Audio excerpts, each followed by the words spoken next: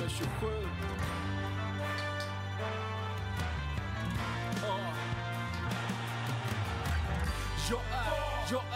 Jag är K för fan. Jag är bengaler, jag är Radio Råsunda. Jag är Sveriges vackraste emblem. Jag är Kenny Baby Spark mellan en djurgårdares ben. Jag är Bojan Djordjic attityd. Jag är en bira i pausen, jag är en massari. Jag är Celso Borges i dödens grupp. Jag är som Broa Nouri när han rökte sutt. Jag är blåa linjen, jag är pendeltåg. Jag är en chip mot Barcelona från Nesh i mål. Jag är Viktor Lundbergs högerfot, Björn Westrums övertro. Jag är hybris. Jag är armsdjup. Hej och välkomna till Radio Råsunda avsnitt nummer 83. Idag är det bara med jag, Björn Ennebo. Förra veckan var vi ju 3 programledare i studion. Då var både Frank Martin och gäst Martin Wiklin då i studion.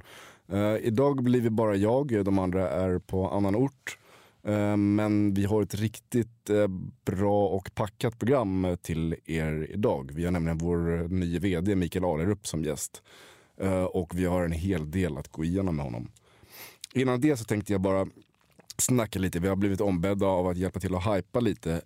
Den 6 september, alltså det blir nästa helg för er som lyssnar här nu, så är det Hagaloppet. Hagaloppet går alltså ett löpningslopp som går i Hagaparken. Och det arrangeras av AIK Friidrott. Förra året så sprang bland annat Daniel Tjärnström och förra vdn Thomas Edselius det loppet. Och det kommer säkert vara lite AIK-kändisar som syns där också i år. Alla som AIK-are och som joggar lite borde faktiskt ställa upp i det loppet. Det finns både 5 kilometer och 10 kilometer. Om man vill läsa mer eller anmäla sig kan man gå in på AIKs hemsida www.aik.se. Och händer också lite grejer i andra sektioner. Innebandyn bland annat håller på att satsa stort.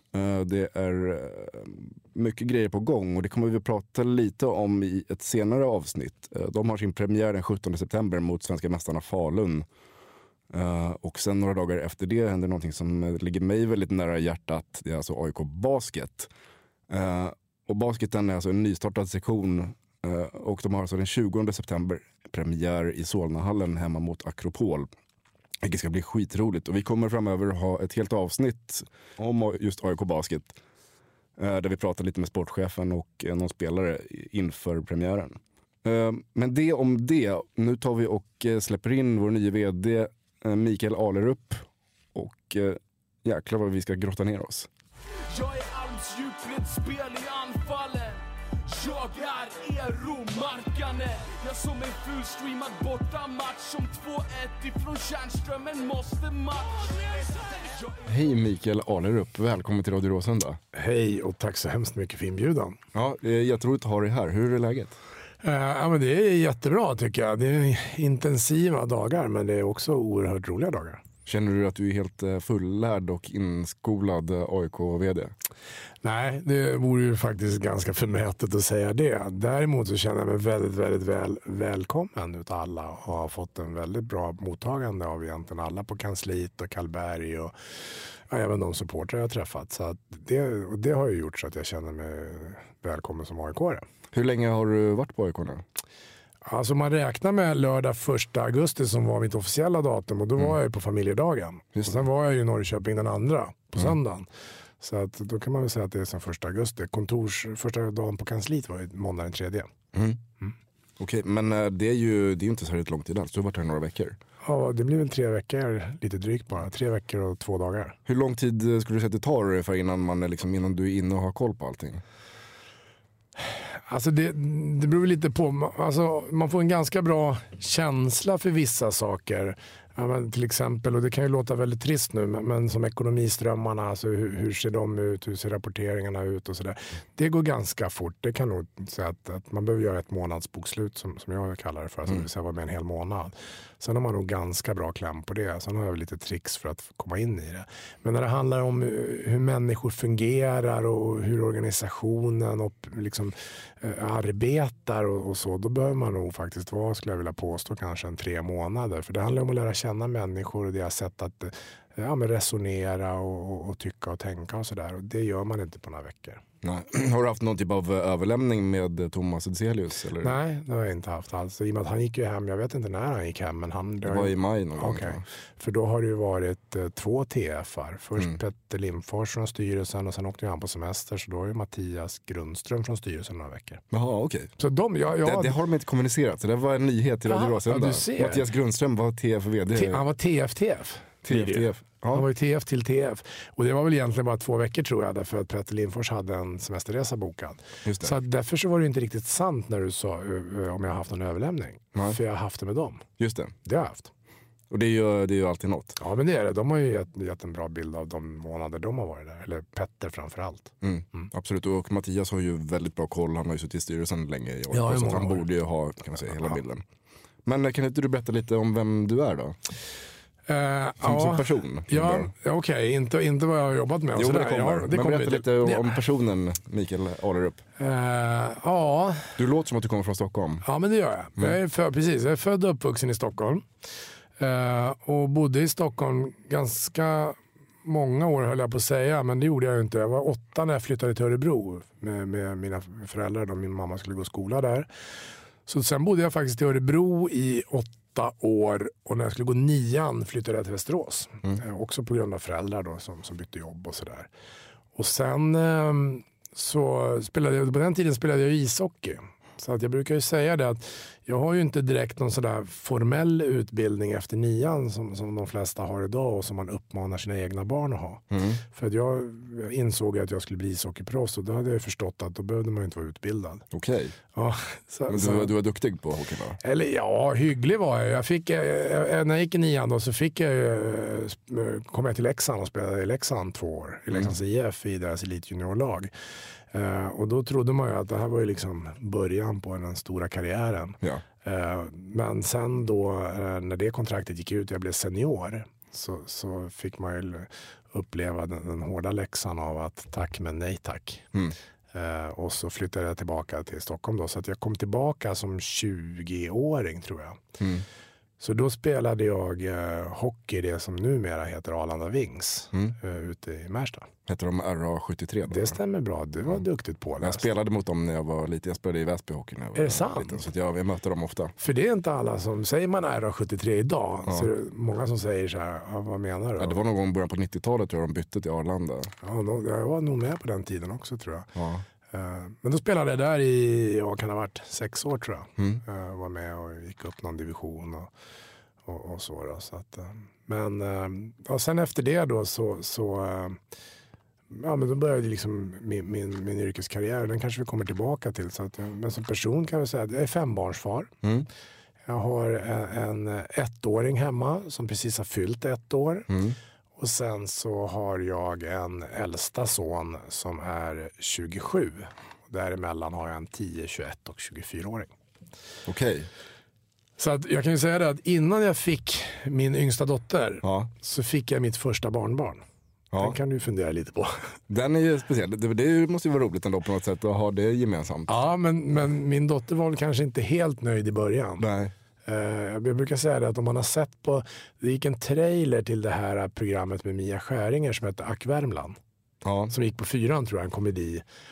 Och där i trailern så kom ju dottern och mamman och möts vid ett cykelställ och så säger den ena att jag har något att berätta, ja det har jag också. Och så var det ungefär. Så att, men när hon väl smälte det, då var det skoj. Så att, men min yngre bror tycker ju att med tanke på att jag har ett barnbarn som är äldre än min dotter så tycker han att jag ska anmäla mig till familjen annorlunda. Men känner du, alltså jag har 3 barn och jag känner mig så jäkla färdig. Alltså jag skulle aldrig skaffa fler barn. Har du en väldigt en fru som inte jobbar? Eller? Nej, precis. Nej, i sanningens namn så ska jag också säga, vilket naturligtvis är viktigt i det här sammanhanget, är ju att jag har gift om mig. Men däremot så har ju barnen i stort sett bort hos mig egentligen hela tiden. Men jag gifte om mig så att med min nya fru så har jag 2 barn. Och min första fru har jag 3 barn med. Det förklarar ju till viss del åldersspannet. Men jag brukar säga att det finns ändå en klar strategi i det. Därför att jag släpper ut i ena änden och så fyller jag på i andra änden och så har jag ett bra netto. Det måste alltid finnas ett visst antal hemma. Det är ett bra sätt också att öva på tålamod och ledarskap. Det är det faktiskt. När man har barn. Ja, det är det faktiskt. Det vet ju du om du har 3. Ja, precis. Det är en prövning varje dag i tålamod. Ja, alltså där kan man ju prata om, alltså ibland pratar man i yrkeslivet om att man måste vara duktig på att förhandla och retorik och kommunikation. Och då brukar jag säga, skaffa en 3-åring. Ja, precis. Så där övar man ju. Ja. Och på tal om ledarskap, det är så himla bra över liksom slide över här. För du har ju varit årets chef för några år sedan. 2011. Vad innebär det att vara årets chef? Alltså om man tittar rent vad det är, så är ju det ett pris som är instiftat av tidningen Chef, som är väl i alla fall landets främsta ledartidning. Och i priset är faktiskt Stockholms stad och Försvarsmakten och ja, det är en hel del andra som är med i priset som jag bor. HR-föreningen är med, ledarna är med. Och det är ju alltså, och det brukar jag ju säga att jag kommer nog inte att uppleva något finare i yrkeslivet, därför att man kan säga att priset årets chef, det finns årets HR, det finns årets mångfaldschef, det finns många kategorier, och sen är då årets chef det stora priset. Det är en galakväll på Grand Hotel varje år. Och då, så det är ju alltså egentligen så är det ju då, det kan vara nuvarande medarbetare eller före detta medarbetare, men du blir nominerad av någon som du egentligen inte vet vem det är. För den som nominerar behöver inte ge sig till känna. Och sen så kan man kort säga att i nomineringsprocessen då så finns det en jury av ganska prominenta människor som gör en selektering och en utvärdering, och så väljer man ut 3 kandidater som hårdgranskas, där man alltså tar väldigt mycket referenser, både nya jobb och gamla jobb, och styrelsenivå och medarbetarnivå. Och slutligen så är det belastningsregistret också. Så att jag brukar säga att det är ett pris som man får av människor för hur man behandlar människor. Och det tycker jag är stort. Jag är Robin Quaison mot United. Jag är en djupledsboll till CH Jagnet. Jag är som Nabbe Bahouis fiskrecept. Som en straff för Marcus Jonsson. Jag är 100%. Och nu är du vd i AIK helt enkelt sedan 3 veckor tillbaka ungefär. Jag har vetat om det ett längre tag. Ja, jag med. Ja, är det så? är det alla hemligheter i AIK är ju hemliga tills alla vet om, och sen blir det officiellt. Ja, jag har förstått något sånt faktiskt. Men däremot, vilket glädjer mig, är ju att det inte kom ut i media. Ja. Att sen att en del människor visste, det kunde jag leva med. Men det handlade mer om att jag ville, eftersom jag insåg och att jag vet hur jag fungerar, att det blir liksom, att man går någonstans all in. Och det behövs ju också när man ska sätta sig in. Vad gjorde du under den här perioden? För det är rätt intressant. För jag har för mig att jag fick reda på det här någon gång i maj kanske. Ja, jag tror att vad gjorde du fram till och med augusti? Var det för att du ville ha en semester innan det satte igång? Ja, men precis. Därför att, och det kan ju låta, men jag hade jobbat otroligt mycket och rest otroligt mycket på 1,5 år. Kanske 170 resdagar över hela världen. Och då inte varit hemma mycket och en liten bebis hemma då. Så att när jag gick hem och hade gjort ett bra uppgörelse som fritidsresa på ett väldigt bra sätt ställde upp, så då såg jag för första gången framför mig att hela familjen skulle vara samlad en sommar, och liksom inga så här 4 veckors semester, utan nu är det hela sommaren. Och så hade vi verkligen planerat för det. Och så kom det här. Och då sa jag faktiskt att men jag är intresserad, men då vill jag börja 1 augusti, och jag vill inte att det blir offentligt i media för en vecka 10 dagar innan, så att jag får i fred. Och det ställde AIK upp på ett jättebra sätt. Så vi hade lite flyt när det läckte ut på silly season på Aftonbladet, för det var samma dag U21-laget tog just det kom lite i skymundan. Ja, just det var någon silly season-nyhet att du var klar för AIK. Men det var ingen som bekräftade någonting heller. Det var väldigt lugnt efter det också. Och även om han var med och pratade om mig med styrelsen, så visste inte Daniel Torbjörnsson säkert. Så han var faktiskt den enda som tog kontakt med mig när det stod på silly season. För då skickade han ett sms till mig och sa, det är inte alla som får med i silly season-bloggen. Så han hade sett den. Ja. Men vad är det som lockar med AIK? För jag tänker, du har ju varit vd för ganska stora, 480 anställda. Och liksom haft många. AIK är en ganska liten organisation på det sättet. Vad är det som lockar med att kliva in där? Ja, men alltså, det blir ändå så att man då måste någonstans nämna att, för det är ju också så att och det kommer vi säkert tillbaka till, så det berör jag kort nu bara, men jag har ju ett förflutet, jag har ju följt AIK ungefär 30 år från läktaren. Så att jag har ju ändå en hygglig bild av AIK som förmodligen många supportrar har. Och sen är det här klassiska att man inte riktigt vet, men man har en uppfattning av sånt som kanske inte riktigt fungerar som det ska.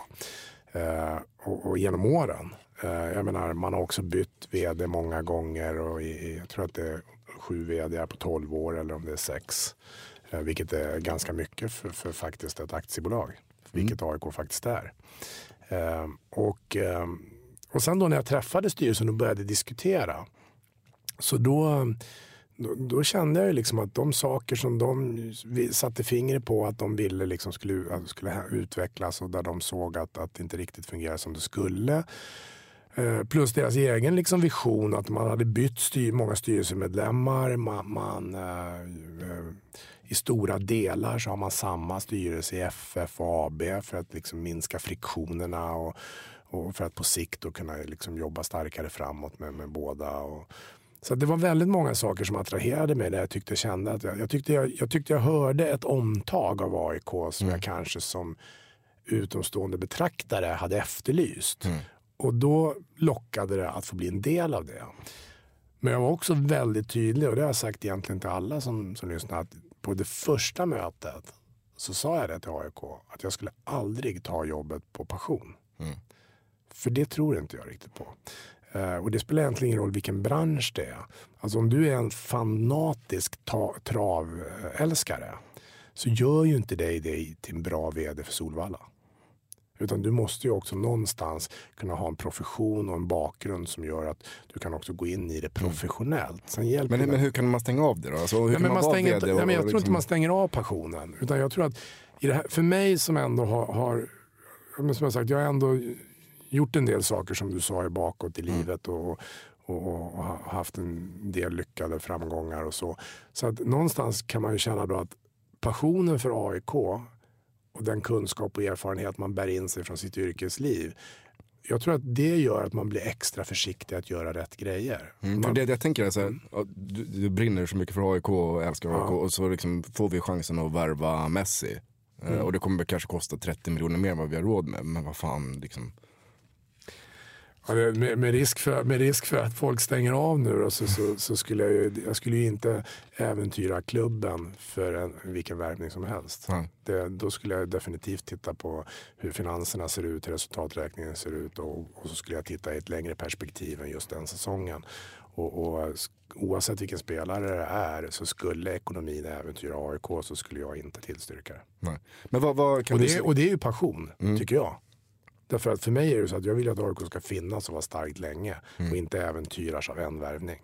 Men kan du säga några exempel på vad styrelsen sa som du gick igång på, som de ville ändra på? Som de men det handlar väl kanske inte mer om, det handlar väl kanske inte bara om att ändra, men man upplevde ju, och det här är ju jätteviktigt, att det handlar inte om kritik, och det här har jag liksom sett i andra verksamheter, men att man kände att man hade en organisation som spretar, alltså det vill säga som inte hade en struktur och arbetade på ett effektivt sätt tillsammans som gjorde att man liksom drev verksamheten framåt på ett bra sätt. Och det är ofta, och det är verkligen inte att peka på någon, men många gånger handlar det faktiskt ytterst om ledarskap. Det handlar inte så mycket om att enskilda medarbetare inte är duktiga.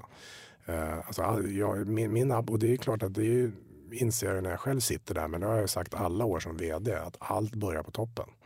Där är det så. Stämningen i ett företag, kulturen, moral, etik, hur man är professionell eller inte. Det börjar ju på toppen. Alltså vi har ju barn båda två. Alltså man säger, barn gör ju inte som man säger, barn gör som man gör. Det finns faktiskt en liknande i det när man går in i näringslivet. Alltså man måste skicka rätt signaler och vara en förebild. Och det handlar om ledarskap. Jag tror ju på att man också ska säga saker som man är bra på. Historiskt i alla fall så har jag varit bra på att få människor att leverera tillsammans och gå mot mål med energi och så. Så när man berättade att man tyckte att det var vad man behövde, då kände jag mig väldigt lockad av det. Och det andra man sa, vilket inte heller är någon direkt nyhet just nu, det är ju att ekonomin inte var den borde vara, framförallt på kostnadssidan.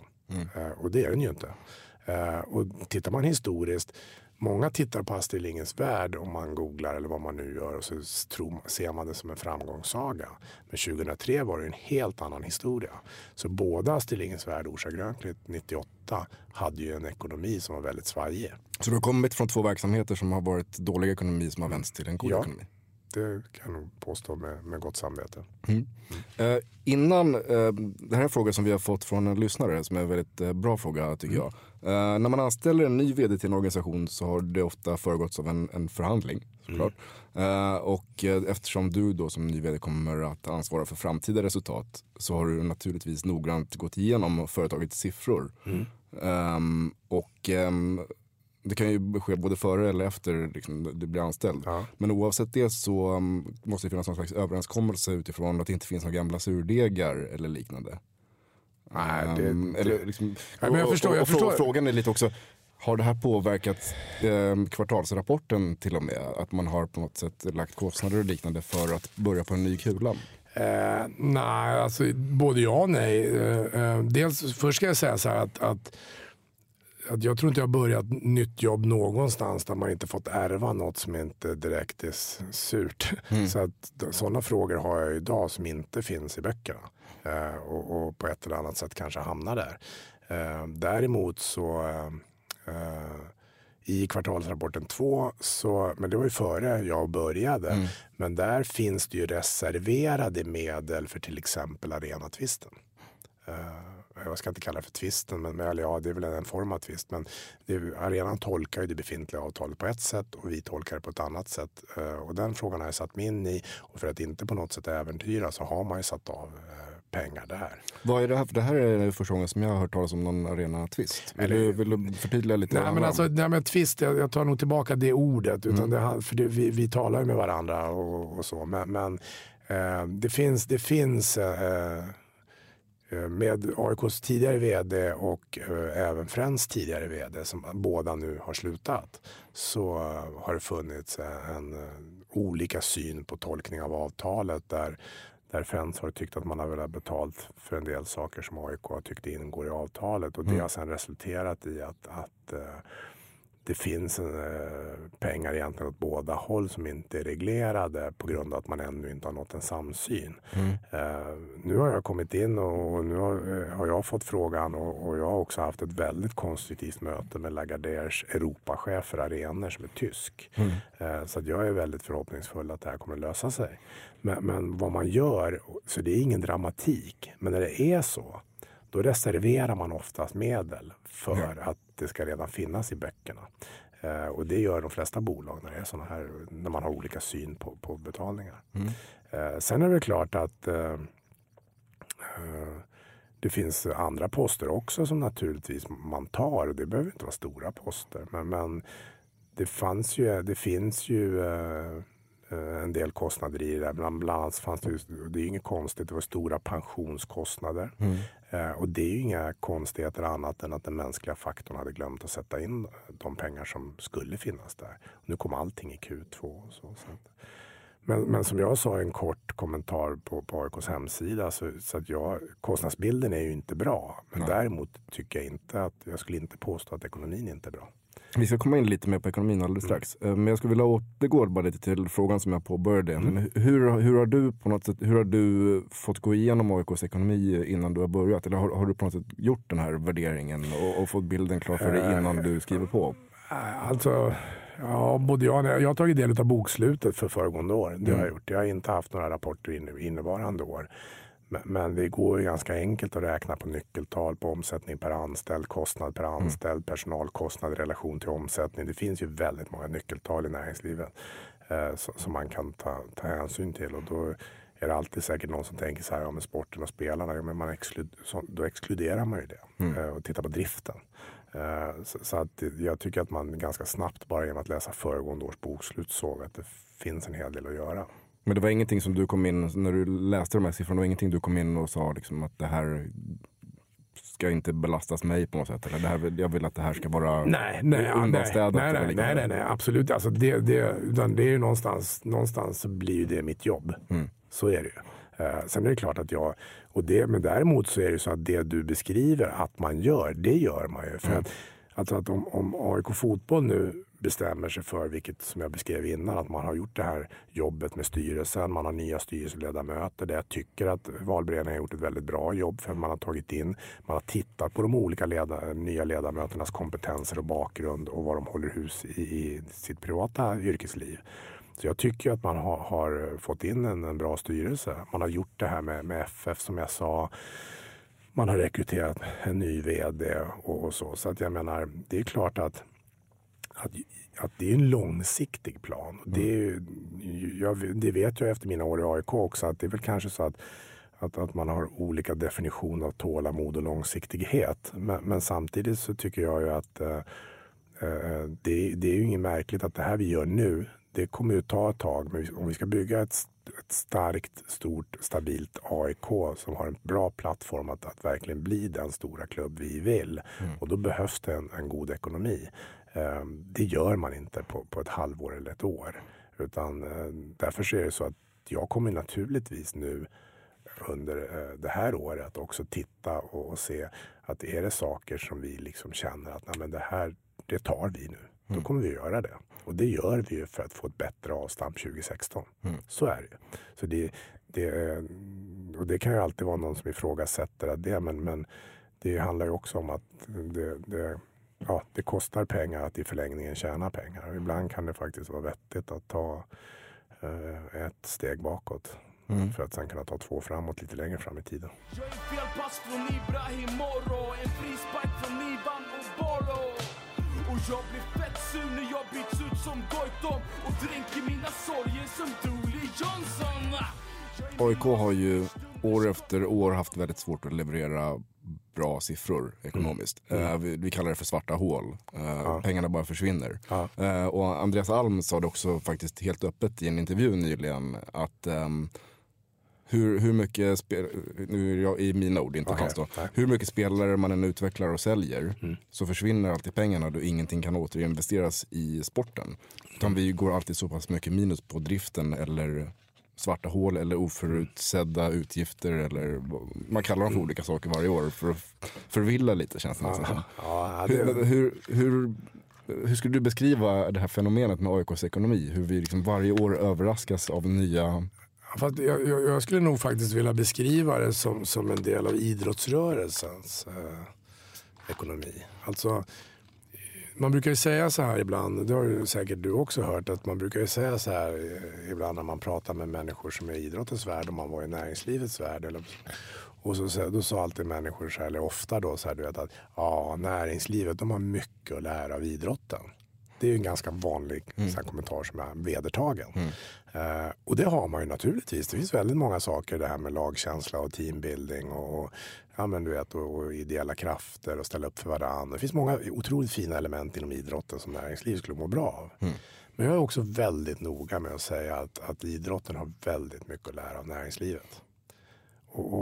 Och det blir egentligen min förklaring, därför att och det här sa jag när jag började på AIK. Alltså det handlar väldigt mycket om struktur, det handlar om rutiner och regler, ordning och reda, professionalism, det vill säga att också ha förmågan att kunna säga nej.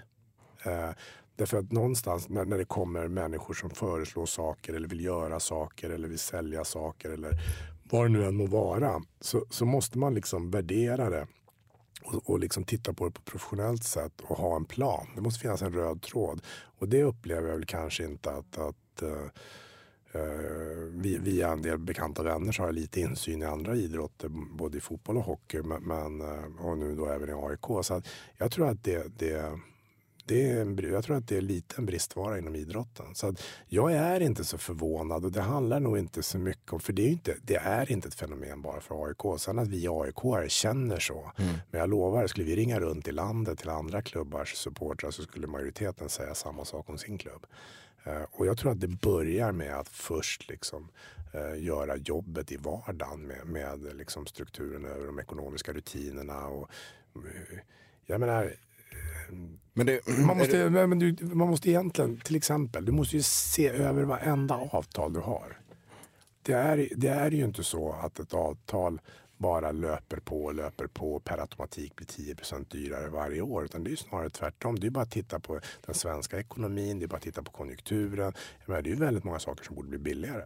Men då måste man se det, ifrågasätta och ta den diskussionen. Och så måste man väl också känna att ja, men i det här fallet så är vi AIK. Det betyder ju att ja, men om vi går till en leverantör oavsett vad det är för tjänst, så måste ju vi kunna på ett ödmjukt men ändå tydligt sätt säga att ja, men okej, då kommer vi att sondera marknaden efter någon annan som kan leverera den här tjänsten billigare eller bättre. Så för mig handlar det om affärsmannaskap. Och en del människor tycker ja, men det här är en fotbollsklubb. Ja, men det ena utesluter inte det andra. Jag tror att ett professionellt förhållning till affären kommer också att bidra till bra utveckling. Men om man ser på tradition då. Till exempel så har Åbro varit sponsor till AIK under väldigt, väldigt många år. Hur värderar man en sån sak? Alltså, tradition och någon slags lojalitet? Ja, men det är klart att man måste värdera det. Därför att de har ju funnits där i alla år, även svåra år.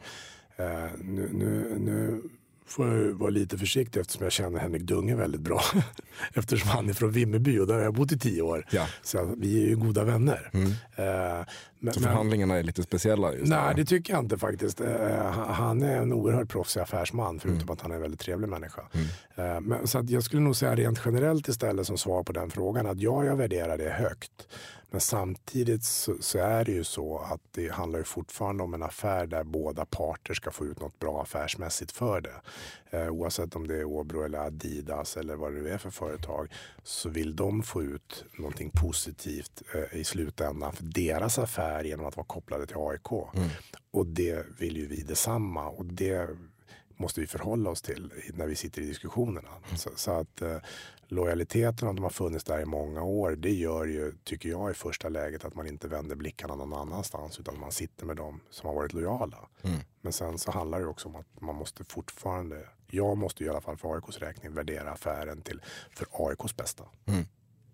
Såklart. Det finns inga heliga kor. Liksom. Det finns inga Åbro är liksom inte en sån som man rör inte Åbro. Nej, men alltså kommer Carlsberg och erbjuder det dubbla, då ryker Åbro. Alltså jag kan ju bara säga hur det var i mitt gamla jobb. Då var det ju precis så att de vi hade jobbat med länge. Därför att ofta är det ju så, oavsett vad det är för företag. Finns det ett konkurrerande företag i samma bransch, det kan ju vara en bank, det kan vara en reseoperatör, det kan vara ett hotellkedja. Så många gånger så är ju enda sättet för den som inte är inne att komma in, det är ju att bjuda något som de vet är mer än vad man har. Men då kan man ju också gå till det företag man jobbar med och säga att så här ser det ut. Hur kan vi utveckla vår affär? Så att, men däremot så rent principiellt så har jag inga heliga kor på det sättet. Men däremot så är jag tror på relationer före den största penningsäcken. Därför att jag tror att vårdar man en affärsrelation bra så får man mest ut av det. Men däremot så är jag inte låst vid tanken. Men jag skulle inte tala med någon annan konkurrerande i en bransch. Jag skulle inte tala med ett annat sportföretag så länge som Adidas och vi har det bra. Därför att jag menar, jag tror att man ska värdera det. Jag är inte riktigt jag känner mig inte helt, jag har inte riktigt helt förstått kan man säga vad det är som är problemet med AIK. Jag vill att vi pratar lite mer om det med svarta hålen. För hur... Tänk bara på att jag är ny så att jag kan inte riktigt kanske förklara dem. Men jag känner för vi har sålt extremt mycket spelare kanske för mycket pengar de senaste åren. Och ändå så har vi inte råd att värva nya spelare. Och ändå så går vi faktiskt med minus. Under det första halvåret gör vi nu ett ganska dåligt resultat skulle jag vilja påstå i mina ögon. Trots att vi har sålt 3 spelare i vintras.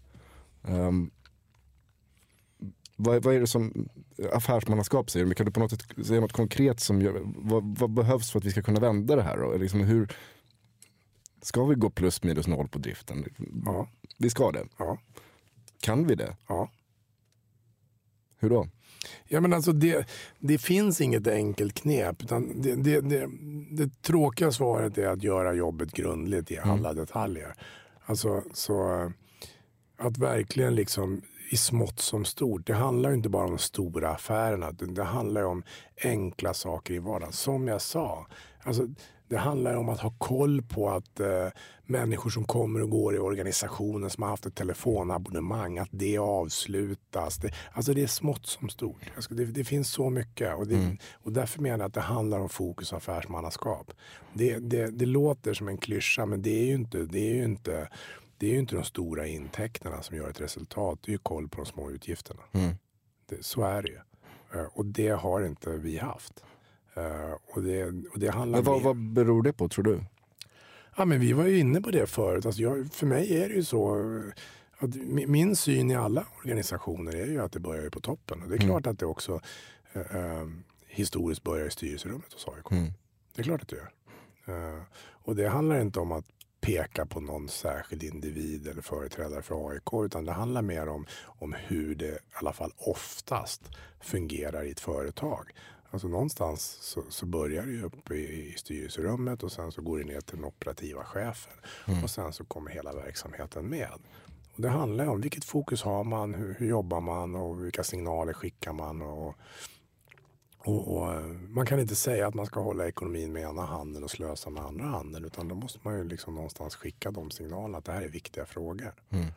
Så att och jag kan egentligen inte ge ett bättre svar därför att jag har jobbat 3 veckor. Jag kan egentligen jag har ju läst siffror och böcker, men det säger egentligen ingenting annat än att det finns saker att göra. Jag kan inte förklara varför det ser ut så. Däremot om du frågar mig baserat på min erfarenhet, om jag tror att det går att göra något riktigt bra av AIKs driftresultat, då är mitt svar ja. Och det känns bra, tycker jag. Så någon gång i framtiden kommer vi faktiskt att kunna gå plus minus noll på driften. Det är min absoluta tro, ja. Och det ligger ju i mitt uppdrag, så att det får jag naturligtvis ta på mig att ordna. Något annat som ligger just nu i ditt uppdrag är marknad, skulle jag säga. För AIK har ju inte längre en kommersiell chef eller marknadschef. Utan så vad jag förstår så har arbetsuppgifterna fördelats lite bland er. Och vi har ju sen i förra hösten ett avtal, eller sen vintras kanske, ett avtal med Sport5 som säljer vår marknad åt oss. Och när man tittar på kvartalsrapporten så har marknad återigen minskat från föregående år. Vad är din bild av att marknad går just nu? Ja, men alltså först ska jag säga då att hela den här affären med och beslutet med marknad vara och inte vara i AIKs egen regi och att sen ta in Sport5 som en extern part som gör jobbet, det var ju också då före min tid, och därför så är det så att det är lite grann som att stå i regnet och gnälla för att man blir blöt. Man kan förhålla sig till hur det är, för man kan inte göra någonting åt det, och det är samma sak här. Så att jag visste om de förutsättningarna jag kom in, så det är de jag jobbar utifrån. Däremot så är det så att på fredag så har jag ett stort möte med Sport5 för att sätta mig in i hur det fungerar. Och för det är ju så att vi är ju beställaren. Det vill säga att vi har ju tagit in ett företag och ett antal människor som ska på uppdrag av oss göra saker som ska generera både intäkter och bygga varumärken naturligtvis. Och då vill det ju till att vi är en bra beställare och leder den verksamheten bra. Och det kan väl jag kanske känna på de här 3 veckorna. För att man måste någonstans också vara realist, och jag kan väl uppleva att min känsla är inte att AIK har varit en bra beställare och ledare för Sport5s verksamhet. Utan de har nog i mångt och mycket i alla fall gjort så gott de har kunnat. Att de har lämnats lite för sig själva, eller? Ja, men alltså inte kanske lämnats. Vi sitter ju tätt ihop allihopa och de bollar ju frågor hit och dit. Men alltså det kanske låter präktigt, men man måste ha en plan. Alltså vad de gör, hur de gör det, när de gör det och varför de gör det. De svaren bör man ha innan och säga okej, nu kör vi. Men är det någonting som AIK ska sätta, eller ska det komma från Sport5?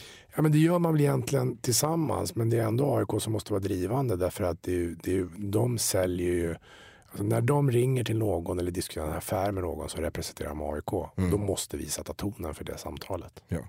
Så är det.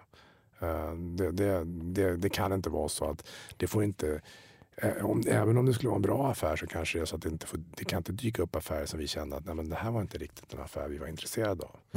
Och då kan man ju tycka så här att de i det här sammanhanget då, att folk tycker att de har gjort något dåligt, det tycker inte jag om vi har varit en dålig beställare. Då tycker inte jag att vi har gjort jobbet. För vi måste ju ge förutsättningar för dem att kunna verka på ett sätt som är både effektivt och lönsamt för båda parter. Så att jag är nog, jag menar, det är ett stort och stabilt företag som har levererat internationellt väldigt, väldigt mycket. Så jag tror ju att det är en positiv resurs för AIK, men vi måste ta ansvar för att få ut det vi vill ha utav dem.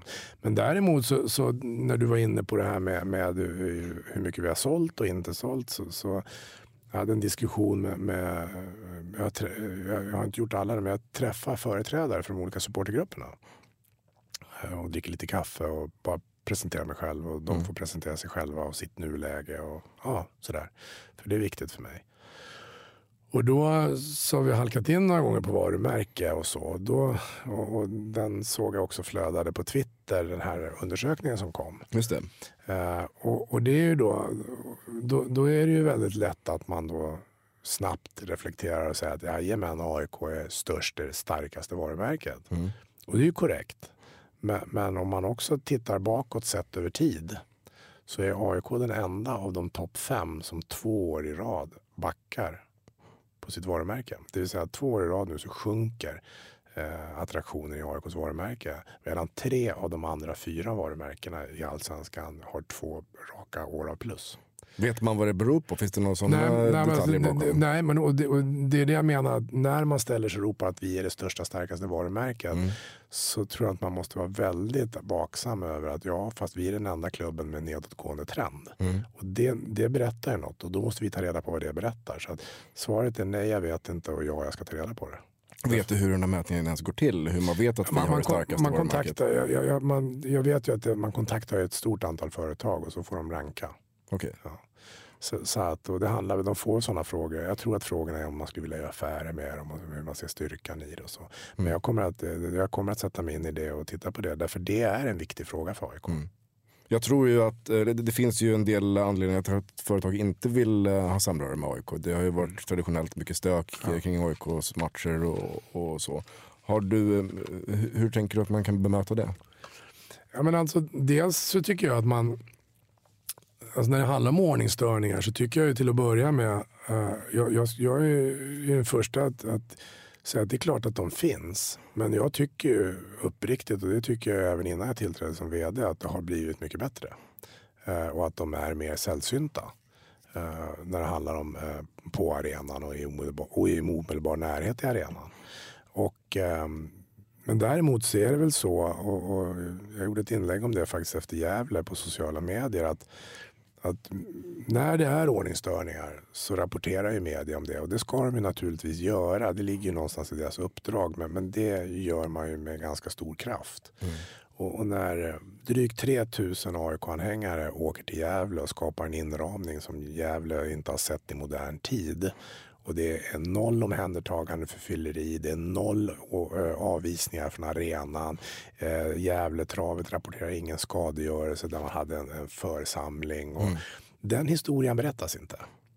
Så att jag tror ju att det handlar väldigt mycket om att bygga en bättre bild av AIK. För den är bättre än den som den inte genuint fotbollsintresserade har. Hur ska vi få ut den här bilden då? För vi kommunicerar ju inte just nu. Nej. Hur ska vi, vad är din plan för kommunikation? Till exempel, lite kritik till dina företrädare kanske då.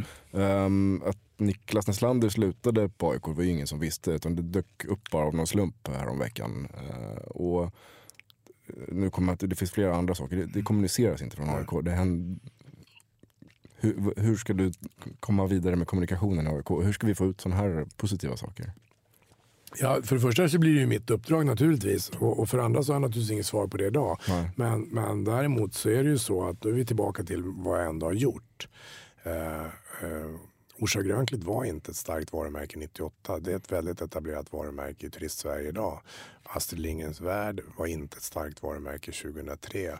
Och 2013 när jag lämnade och även efter det så har man ju blivit framröstad av utlandet till Sveriges bästa turistupplevelse på varumärkes, på den stora riktiga varumärket som Resumé gör, så var vi, tror jag, 2013 det 16:e starkaste och mest välkända i Sverige.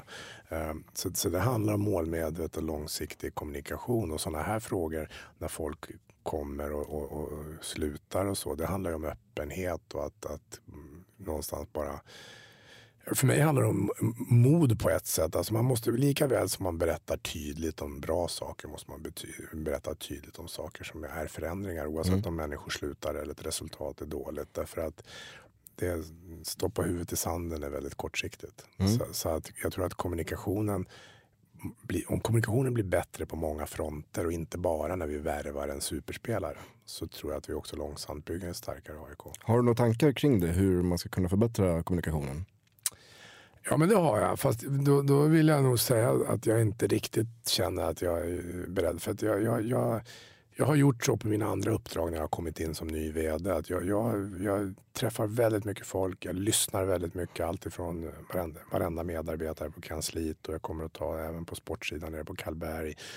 Träffa sponsorer, jag sitter med styrelseledamöter, supportrar och sådär. Och någonstans, så jag brukar prata om pussel. Alltså någonstans får jag får ju liksom en bit när jag sitter här med dig. Och så någonstans, om man lägger pussel så vet jag om ni lyssnar som lägger pussel så vet ni vad jag menar. För att man lägger dit och bilden klarnar lite mer för varenda bit man lägger dit. Så det är klart att jag börjar ju liksom skymta en bild åt vart jag skulle vilja gå. Men samtidigt så handlar det om att sen också få med sig organisationen. Och det är ju samma sak. Jag har ju fått frågan om att när Slander har slutat och det finns ingen kommersiell chef. Och frågar mig så ja, det är klart att vi måste ha den rollen. Men det vore ju heller inte rätt av mig att springa ut och börja rekrytera någon ny efter 3 veckor. För det vore oprofessionellt. Jag kan rimligtvis inte veta vad vi behöver. Jag måste ta reda på det. Och till dess så får alla medarbetarna ställa upp, och det gör de på ett fantastiskt sätt och dra ett stort lass, och där vi alla hjälps åt i de här frågorna. Men det är inte långsiktigt hållbart. Nej, vi har ju ett något stympat kansli, skulle jag vilja påstå. Det är korrekt. Jag tror att det var nog länge sedan det var så få som jobbade på AIKs kansli som det gör. Jag har ju inte jobbat där förut, men jag har också fått det berättat. Det var inte riktigt jag skulle komma in på, men det är ju ofta en fråga som gäller, som är så här lite känslig i supporterkretsar. Det ska inte vara folk som jobbar på kansliet, vi är ett fotbollslag liksom. Men då är vi tillbaka till att idrotten har lite att lära av näringslivet. Det är inte fel att ha mycket människor, eller mycket, det är inte fel att ha ett antal människor som arbetar på kansliet så länge som vi levererar ett ekonomiskt resultat som gör förutsättningar för sporten. Alltså det handlar ju inte om antal människor, det handlar om det man levererar. Om det är 5 eller 15, levererar de det de ska, ekonomin är balans, då är det ju oviktigt hur många som är där. Ja, det är bara att jämföra med Malmö FF. De har ju en CSR-avdelning på typ 15 pers. Och det är väl ungefär så många som jobbar på vårt kansli. Ja, det är mer. Det är mer. Ja. Men det handlar ju också, alltså, och då kan någon säga att de får jättemycket, men du kan titta på hur många människor som jobbar i Helsingborg. Du kan titta på hur många som jobbar för de andra Stockholmslagen. Du kan titta på IFK Göteborg. Alltså jag skulle våga påstå att de topp 6-7 klubbarna så har vi definitivt minst personer som jobbar heltid på vårt kansli. Och det är klart att det är en del av varför det inte går så speciellt bra. Men då är vi tillbaka till det jag sa förut. Att det går inte att då bara säga, ja, men då ska vi ha en kommersiell chef, vi ska ha en sån här chef och vi ska ha en sån här människa. Man måste ha en plan och bygga, och det är det jag vill göra. Jag vill bygga från grunden. Jag brukar säga att det är få människor som flyttar in i en kåk där man bara lagt på taket först. Utan vi behöver göra jobbet när det gäller gjuta grunden och se till att få till det från början.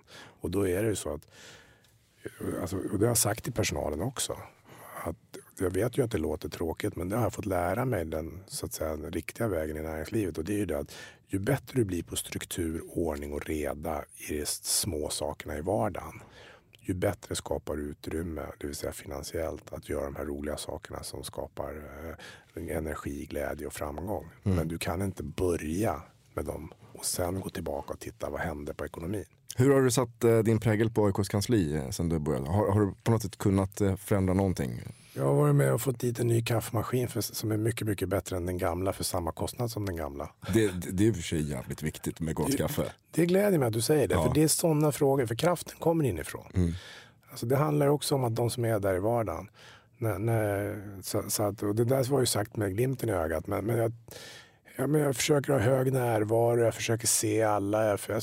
Jag försöker också bidra till att det är mycket skratt, mycket energi. Jag tror och har alltid min ledarfilosofi, om det är nu någon som har googlat på mig så säger jag ju det att jag tror ju på fullt allvar att människor som har kul på jobbet presterar bra jobb. Man behöver inte be dem. Så att jag försöker bidra med att det ska vara god stämning, högt i tak, samtidigt som jag försöker vara tydlig med i olika frågor. Så att jag tror att än så länge så kanske jag har bidragit till att det är ganska kul där uppe just nu, fast arbetsbördan är hård. Eftersom vi är så få som vi sa. Men å andra sidan så tillåter ju inte faktiskt ekonomin det, utan det har vi också pratat om. Att vi kommer att måste skapa vårt eget utrymme att bli fler. För det går inte bara att addera på. Och sen har du haft personliga samtal också med dina anställda. Ja, det låter ju alltså, för mig handlar det om att det är ju ett personligt samtal, men det är mer, du vet, sådär att jag kommer in ny, många har jobbat väldigt länge, en del har inte jobbat allt för länge, och då handlar det om att kunna sitta ner och skapa ett förtroende där medarbetare får berätta, det här är mitt nuläge, så här tycker jag att det är, så här tycker jag mina arbetsuppgifter, så här tycker jag sommaren har varit, så här tycker jag sista tiden har varit. För att jag menar, en del av dem har en enorm arbetsbörda. Och också trycket utifrån där folk tycker att de borde göra ännu mer och ännu bättre. Och det här är ju människor som sliter hårt och lägger ner väldigt mycket timmar och har sitt liv för AIK. Och då tycker jag att det är viktigt att det finns någon där som lyssnar och inte värderar det de säger, utan bara lyssnar. Och det har jag gjort på mina andra arbetsplatser också. Det känner jag tydligt att de verkligen uppskattar. Så det går mycket tid åt det. Ja, det har jag faktiskt hört från anställda på AIK. Hur mycket man uppskattar just det här. Det har nog inte hänt tidigare på AIK att man har haft den typen av samtal. Det var väldigt roligt att höra. Det kanske de inte säger direkt till det. Men det är roligt, för när man har kollat så kan de faktiskt referens. Men det har de faktiskt sagt när vi har liksom avslutat samtalet. Att de har tackat och sagt att de uppskattar och att det var jätteskönt. Sen är det alltid roligt att höra från tredje part. Det betyder ju att de också har berättat för någon annan. Och det är faktiskt så du också bygger ett varumärke och ett starkare AIK genom att alla som jobbar med AIK också pratar bra om det och om varandra. Vi är strax tillbaka med Mikael Alerup, med första här. Jag är Ivan Torina mot Moskva. Vila i fred. Jag är Sveriges bästa fotbollslag. Jag är störst i Norden. Jag är allmänna idrottsklubben. Jag är AIK. En jättebred och jättestor fråga. Hur får vi fler att gå på våra matcher? Det finns ju inget enkelt svar. Vi har faktiskt berört det redan i vårt samtal. Alltså det handlar om väldigt många saker, tycker jag. Det handlar om att, som vi var inne på förut, det handlar om bilden av AIK. Och när jag säger bilden, då är det väldigt viktigt att du och jag som är hängivna supportrar och har följt AIK i många år, vi har ju en jätteklar bild. Men jag tror att man måste vara realistisk och man måste ha verkligen en förmåga att vara objektiv. Det vill säga människor som går sällan på fotboll. Vad har de för bild av AIK? Är den inbjudande, lockande, fantastiskt bra? Eller är det någonting annat? Och det betyder inte, och är det någonting annat så säger inte jag att det är sant. Jag säger att det är den bilden de har. Och då är det vi också behöver förhålla oss till. Och försöka skapa en annan bild. Och det var vi touchade på det med varumärke. Vi touchade på det på annat sätt. Men det är ju allt ifrån hur det fungerar att köpa biljetter, hur det fungerar att komma in i arenan, hur fungerar det med sortiment och köer på mat och dryck runt arenan. Alltså det är många faktorer som spelar in för sällanbesökaren. För oss som går jämt och har liksom gått i ur och skur, vi är ju jätteglada när de vinner. Och sen så om kaffet är lite ljummet så kan vi bli irriterade. Medan för andra besökare så är det en dålig upplevelse. Och det måste man ha respekt för. Därför att bygga, där är det egentligen ingen skillnad. Därför att det handlar om att skapa en attraktion kring ett arrangemang som i det här fallet är AIK fotbollsmatcher. Och då måste vi också se till att vi är bra i alla led. Och också att vi parallellt bygger den här bilden av AIK som också är positiv. Som gör att människor tycker att men det där vill man ha mer av. Och sen så tror jag att alltså, det finns ju undersökningar i andra klubbar där det är så att många gånger så letar man ny publik. Ja. Men jag har ju roat mig lite med att titta bara på årskort. Och förutom så att säga matcher som Djurgården-Hammarby så ligger det på mellan 40 och 43% som inte kommer. Alltså årskortsinnehavare som inte är på plats. Så då säljer vi ganska mycket lösplåtar ändå.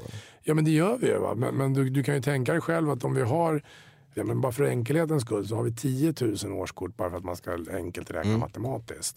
Så det är ju fler. Men om vi har 10 000 och så är det 40% som inte kommer och vi har 15 000. Då innebär det att hade alla kommit som köpte ett årskort så hade det varit 19. Men det intressanta är ju varför de inte kommer. För det är ju så att ju mer folk vi har på arenan och på matchen, ju bättre blir också upplevelsen, atmosfären, stämningen för alla. Det är ju en stor skillnad på om det är 12-13 000 eller 23 000. Absolut. Och 23 000 gör det enklare för oss att också få mer människor att komma på nästa match.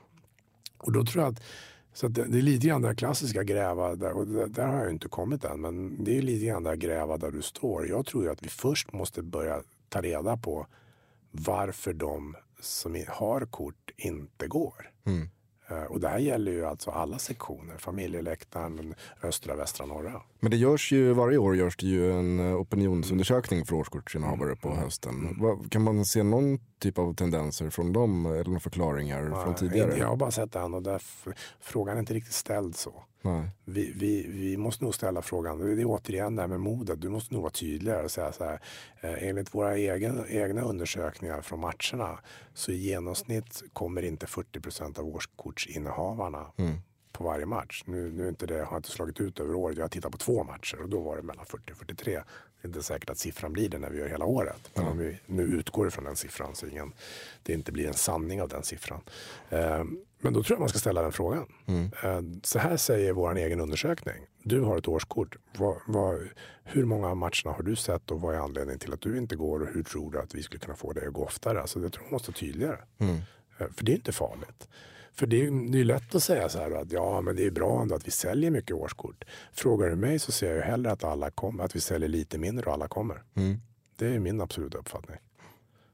Därför att säljer vi 10 000 årskort då skulle jag i alla fall se 9 000 på varenda match. Alltså det är ju alldeles för mycket. Men det här känns ju som att det är något slags nytt fenomen. För så här var det inte förr på Råsunda. Då var ju årskortsinnehavarna där. Och sen så tror jag i alla fall. Ja, jag kan inte svara på det. Men alltså, det var den här diffen. För det är ofta nu som man ser, det är ju färre än som har årskort som är på plats. Ja. Och det ser man ju med blotta ögat tycker jag ibland. Ja. Jag vet inte vad din känsla är, men jag tycker man ser det. I alla fall på långsidorna. För det är liksom när det gapar stolar tomma, det är ju inte för att de inte är sålda, för det är de ju. Det är för att ingen sitter där.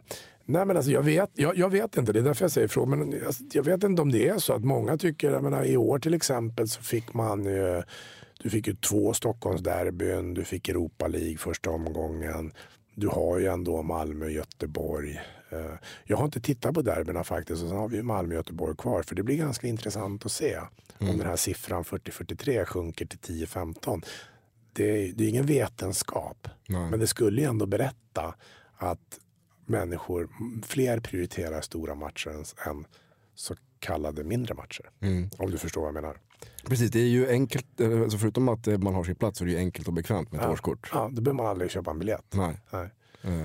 Och det är bra pengar in som sagt. Men det... Ja, fast å andra sidan så det handlar om, alltså då igen, alltså, ja det är bra pengar in kortsiktigt, men om du frågar mig hur ett längre perspektiv att bygga ett större, stabilare AIK ekonomiskt som ger bättre förutsättningar, så tycker jag inte att det är en bra affär långsiktigt, därför att dels så skapar de inte, när inte alla kommer så skapas inte en inramning som faktiskt attraherar de som är inte frekventa publik att komma. Det blir mindre intäkter i försäljningen, både för vår egen merchandise men också för kioskerna där vi också har ett avtal. Så att någonstans så är det ju det bästa egentligen för alla, inklusive laget naturligtvis. Det är ju att så många som möjligt kommer. Men har vi haft fel fokus då när vi har pushat in för att sälja mycket årskort? Ja, alltså nu det är ju jätteviktigt, och också för er som lyssnar, att det här blir ju rätt mycket blir personliga reflektioner, och det är klart att när man är vd så blir personliga reflektioner lite mera hårdare ansatta när man säger dem. Men en personlig reflektion är ju att man kanske inte ska satsa på kvantitet. Utan att man kanske ska satsa på kvalitet. Och med kvalitet menar jag att sälja årskorterna på ett sånt sätt som gör att merparten av människorna kommer. Och om du frågar mig hur det ska gå till så har jag inget svar på det. Men jag tror att man måste klura på hela upplägget. Allt ifrån hur vi säljer dem, prisbilden, vad som ingår och så vidare. För att skulle det visa sig när vi har gjort det efter säsongen att det är, låt säga 35-40% i snitt som inte kommer per match. Då är ju det 3 500-4 tusen av 10 och då säljer ju vi uppåt 12-13 tror jag i år. Jag kan faktiskt inte siffran men jag tror att det är 12-13 tusen. Och det är ju inte, det tror jag ingen som går på matcherna tycker är okej. Nej, verkligen inte. Men vad handlar det om att man ska höja priser på årskort till exempel? Nej, men jag tror att man måste titta på det ur perspektivet av hur får vi fler att gå. Då tror jag till att börja med att man får ställa frågor. Så att, ja. För att jag menar, du kan ju vända på det. Om det är så, ni vet, om det är så att du går på hälften av matcherna en årskortinnehavare, då kan man ju tycka att det är en bra affär för AIK, därför då betalar de ju mer. Men då är vi tillbaka till det. Det tycker ju inte jag, därför att den stolen, det är ju ofta en ganska attraktiv stol. Den kanske någon annan hade köpt på den matchen. Så att, men jag har inget enkelt svar på det och det är samma sak där. Det här är ju inget snabbt att fixa, men däremot långsiktigt så är det ju prioriterat. Det är ju en prioriterad fråga. Det är klart att vi vill att det ska komma med folk på våra matcher. Men jag tror inte att vi bara kommer att uppfinna hjulet och så snurrar, utan vi måste ha igen en idé, en plan och så jobba målmedvetet långsiktigt. Det är många som, det har i alla fall varit någon slags sanning att det är krångligt att ta sig till arenan, att det finns inga parkeringsplatser och så vidare. Och där börjar det ju lättna lite med Mall of Scandinavia. Ja, men det gör det. Och det var faktiskt bra att du sa, för att jag har ju faktiskt själv haft säsongskort på Friends sen det öppnade innan jag blev vd. Och jag är ju den första att skriva under på det du sa. Så att det är klart att jag tror ju att de som gick på en Avicii-konsert och sen funderade, för någonstans en del människor är ju så att de tror ju att det är så jämnt. Alltså tar det liksom 3 timmar från Friends in till stan efter en fullsatt konsert, då tror man att det är så mot AIK och Kalmar. Om man inte är där ute ofta. Precis. Det blir ju den här valda sanningen. Och det är ju ingen hemlighet heller att det har florerat mycket sånt ganska negativt prat om arenan och infrastrukturen och tillgängligheten. Och det är klart att det gör ju inte det enklare att bygga mer publik. Men som du själv sa, det håller ju på lättar. Det kommer att bli bättre och då är vi tillbaka till kommunikationen. Vi kommer måste jobba med det. Mall of Scandinavia öppnar 12 november efter allsvenskan är slut. Det innebär att det kommer att vara, om jag är rätt informerad, 4 000 parkeringsplatser under tak när vi öppnar säsongen 2016. Och då är det ju fantastiskt. Jag själv åker nu till och från jobbet med pendeltåget. Det är ju jättesmidigt. Så att vi måste bli bättre på det här. Men sen så är det också enkla grejer som vi inte kommunicerar som skulle göra det lättare för trafiken. Det är tillbaka, jag sa det till dig förut när det handlar om kostnader också. Det är de här små sakerna i vardagen som gör sakerna bättre och effektivare. Det finns inte ett cykelställ. Nej, det gör det inte. Och Friends är ju liksom, tittar man på vår publik utan att ha tagit postnummer så vill jag ju nästan tro att väldigt, väldigt många kommer från Solna.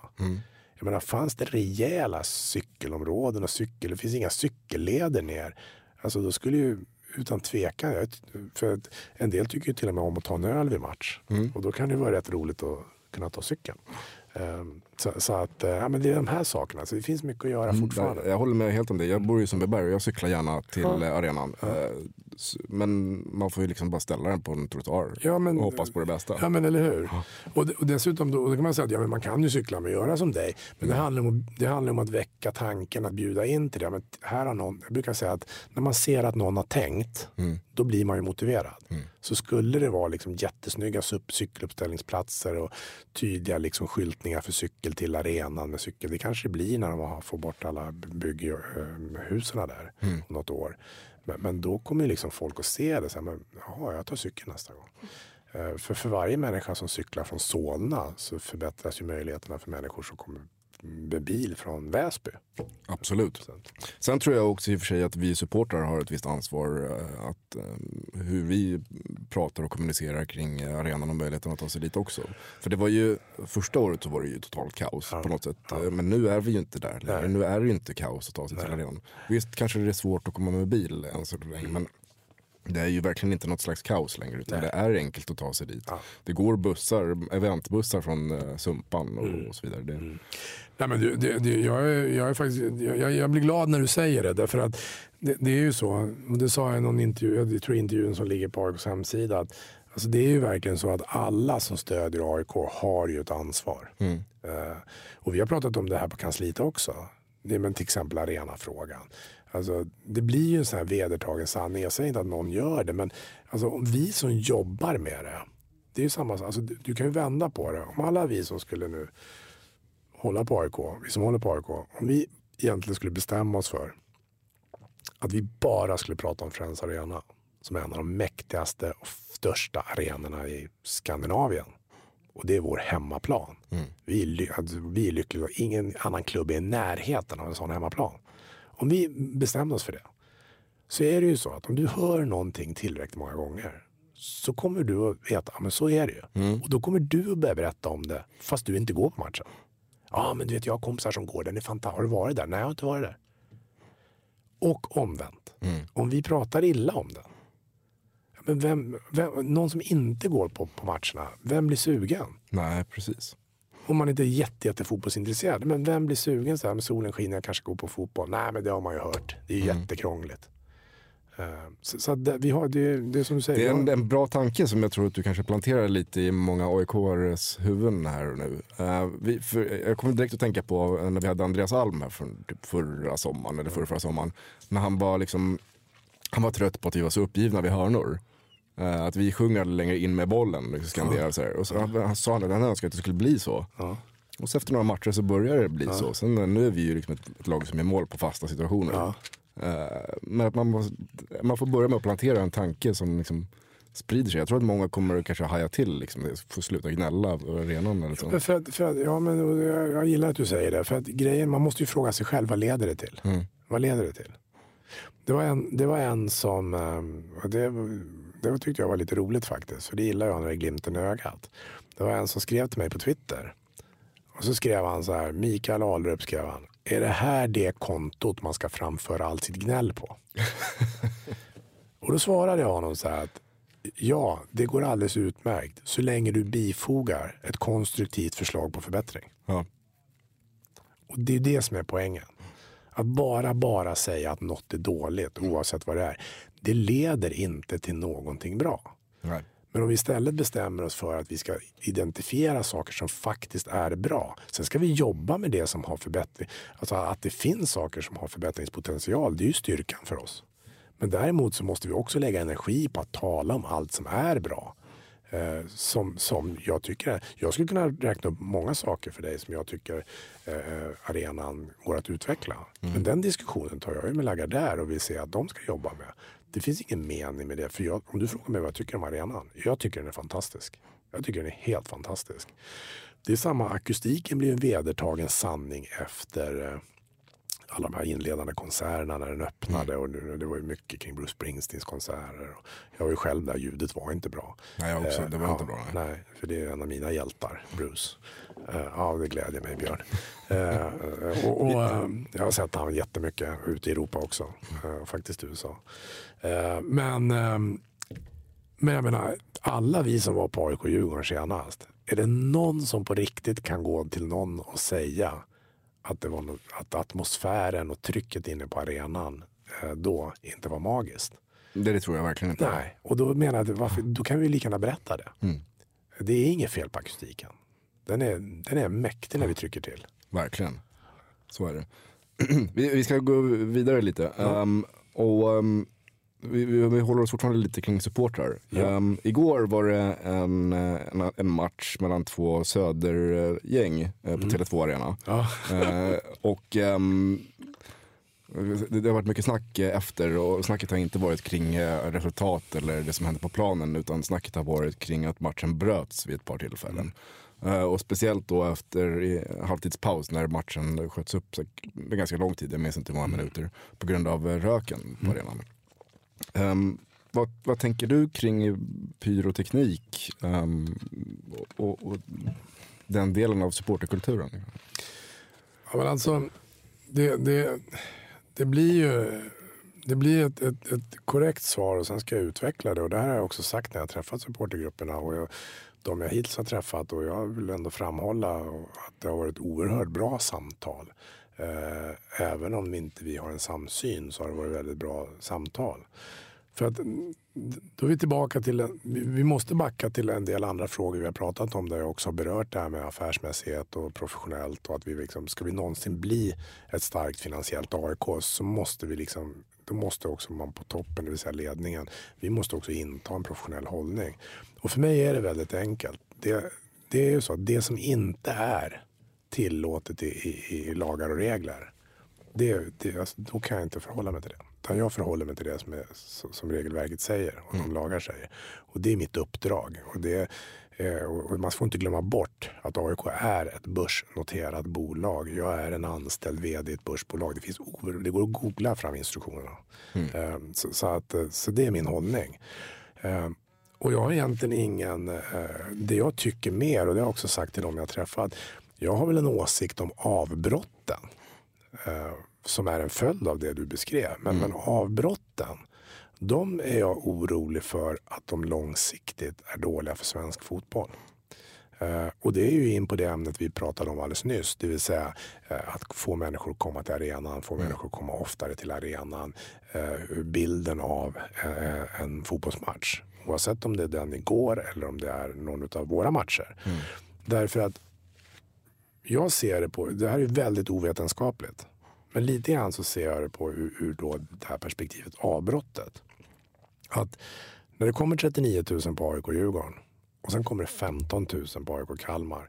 Man kan nog, tror jag, anta att säkert 20 000 av dem som inte går mot Kalmar, de kommer ju för att det är lite hypat derby. Det är det jag skulle vilja kalla för sällanbesökare. Och det är de vi naturligtvis också pratar om. Vi vill ju få dem att gå oftare. Och så händer det saker som gör att matchen blir avbruten. Jag vet inte hur du är, men 2015 vill jag påstå att väldigt många människor mäter tid. När jag ska från en plats till en annan, hur lång tid det är, när ska vi se och hur lång tid tar det här. Man vet att matchen börjar 19, man vet att matchen är 2 gånger 45 minuter och en paus. Är man inte på fotboll ofta, då har man listat ut när matchen slutar och så ska man åka hem och så när man är hemma och har man då småbarn så kan man mäta det och man ska resa hem. Ja, du förstår. Och sen så händer det något som gör att man vet inte när det slutar. Och jag går inte så ofta. Och då blir det så att sen kommer inte så många människor. Det är det ena. Det betyder ju då också att då måste man fråga sig, vad tror vi? Det kan vi bara anta. Men de människorna som då får en upplevelse, då menar jag avbrottet då, alltså få uppleva ett avbrott som de inte riktigt hade kunnat förutse kanske, och så kommer de till jobbet nästa dag eller till släkt och vänner eller på högskolan eller vad det nu är. Då finns det ju på riktigt vetenskapliga undersökningar att när vi har varit med om någonting som vi tycker är lite negativt så berättar vi det för 20 personer, varje individ. När vi har varit med om någonting väldigt, väldigt bra så berättar vi för 2. Och då måste vi fundera på, okej, vad gör det för intresset av att gå och se AIKs matcher? Därför sen är det ju så, det går ju i led sen. Jo, men Björn berättade för mig, han hade varit där och hörde du att. Men samtidigt så är det ju de här matcherna som det kommer ju fortfarande mest folk på de här matcherna. Ja, men det är ju de som det är avbrotten på, det är ändå de matcherna som har mest folk. Ja, men det kommer de att fortsätta ha. Och det tycker inte jag är konstigt, för det är ju en av de största idrottshändelserna i Sverige. Så att de är ju så hypade. Men vad jag säger är att i ett längre perspektiv så tror jag inte, eller inte, jag kan säga att jag inte tror, jag tror att det finns en risk över att avbrotterna kommer för svensk fotboll att bli en orolig faktor. Därför att till det ska det ju lägga, och det kan ju låta lite sterilt, men jag har sagt samma sak i mina supporterträffar, att man ska inte underskatta heller att när tv-rättigheterna ska diskuteras och de som betalar fantastiska summor som sen kommer de allsvenska lagarna till godo. Om man nu vill bli lite klinisk så är det ju så att idag betalar de ju för något som inte levereras. Och de lever ju sin tur på att sälja reklam. Och när det då står stilla x minuter i rutan. Då kan de ha extra reklampauser, det är ju lugnt ju. Ja, fast Nej, jag förstår vad du menar. Men samtidigt så blir det så att du och jag sitter ju kvar och väntar. Men alla gör ju inte det. Nej. Då är vi tillbaka till att man måste också vara objektiv och realist. För det tycker jag är en professionell hållning. Sen säger inte jag att det är så, men man måste ändå väga in den bedömningen i det. Sen tittar man på de här avbrotten, hur som är problemet. Jag håller med om att avbrotten är problemet. Många gånger så är det inte bengalerna som är problemet. För att avbrotten skulle kunna varit mycket, mycket kortare. Tittar man igår på derbyt så var det ju säkert en kvart som det var helt mer eller mindre rökfritt på arenan. Men man valde ändå att skjuta upp det. Och det är ju mer eller mindre uttalat att det här är någon slags taktik från polisen. Att man vill markera. För att det är ju olagligt med bengaler. Men de kan inte göra någonting åt det. De kan inte gå upp på läktarna. Så man markerar istället med längre uppehåll för att skapa någon typ av splittring mellan sittplatspublik eller sällangående mot de ståplatspubliken.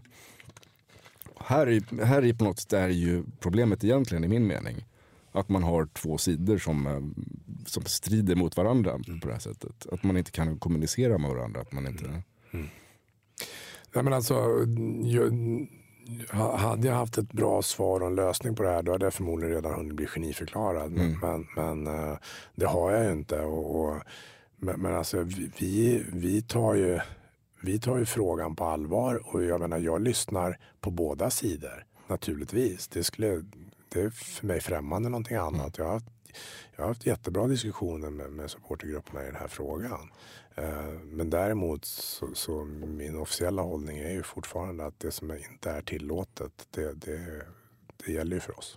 Ja, men man kan ju se, AIK har ju generellt sett haft ganska pyropositiva supportrar om man ser till undersökningar och sånt. Men jag tror att det har börjat förändras lite och jag tror att det är just den här taktiken som börjar få sin effekt lite. För att numera har inte jag samma problem, men jag minns hur det var bara för några år sedan vi spelade en cupmatch mot Häcken och så var det förlängning. Det här har inget med pyro att göra.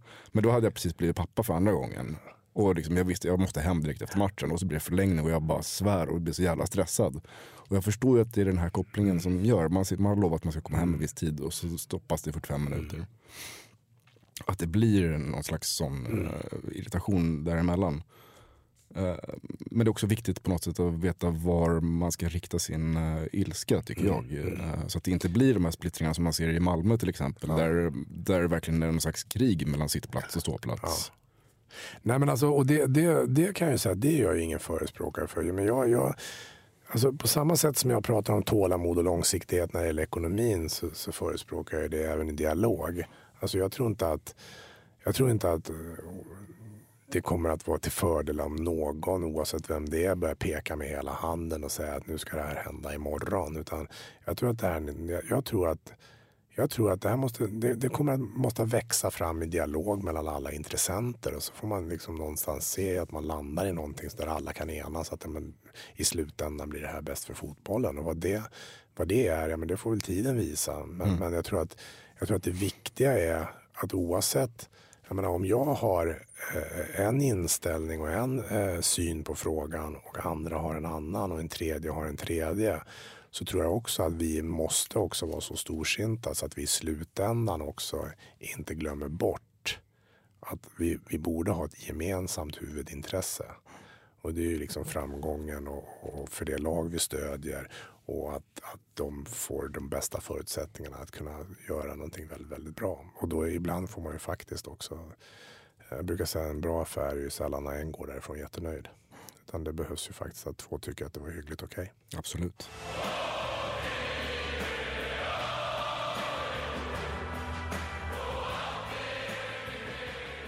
AIK Tifo blev nyligen av med sin container som de har använt för att förvara Tifo-material.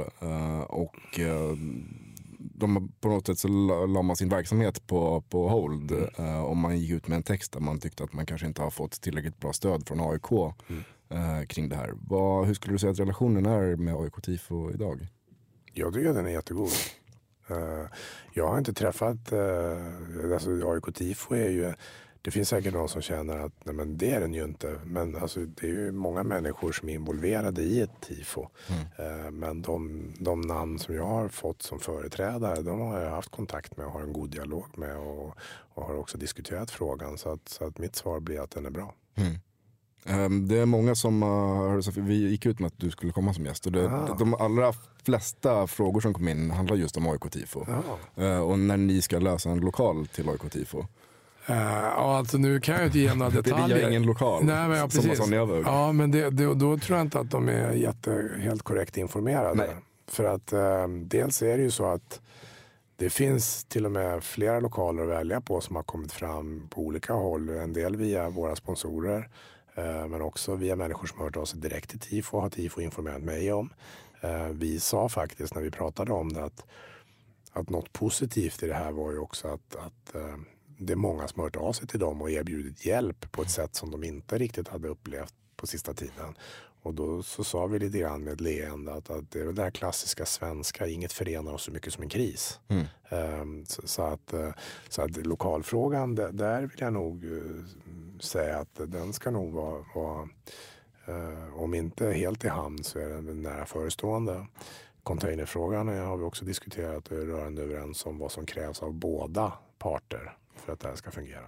Då är vi tillbaka till att det ska vara två nöjda parter som också kommer överens om vilka förhållningssätt och regler som gäller och att vi också gör vad vi kan för att leva upp till det. Och det gäller AIK och det gäller AIK Tifo.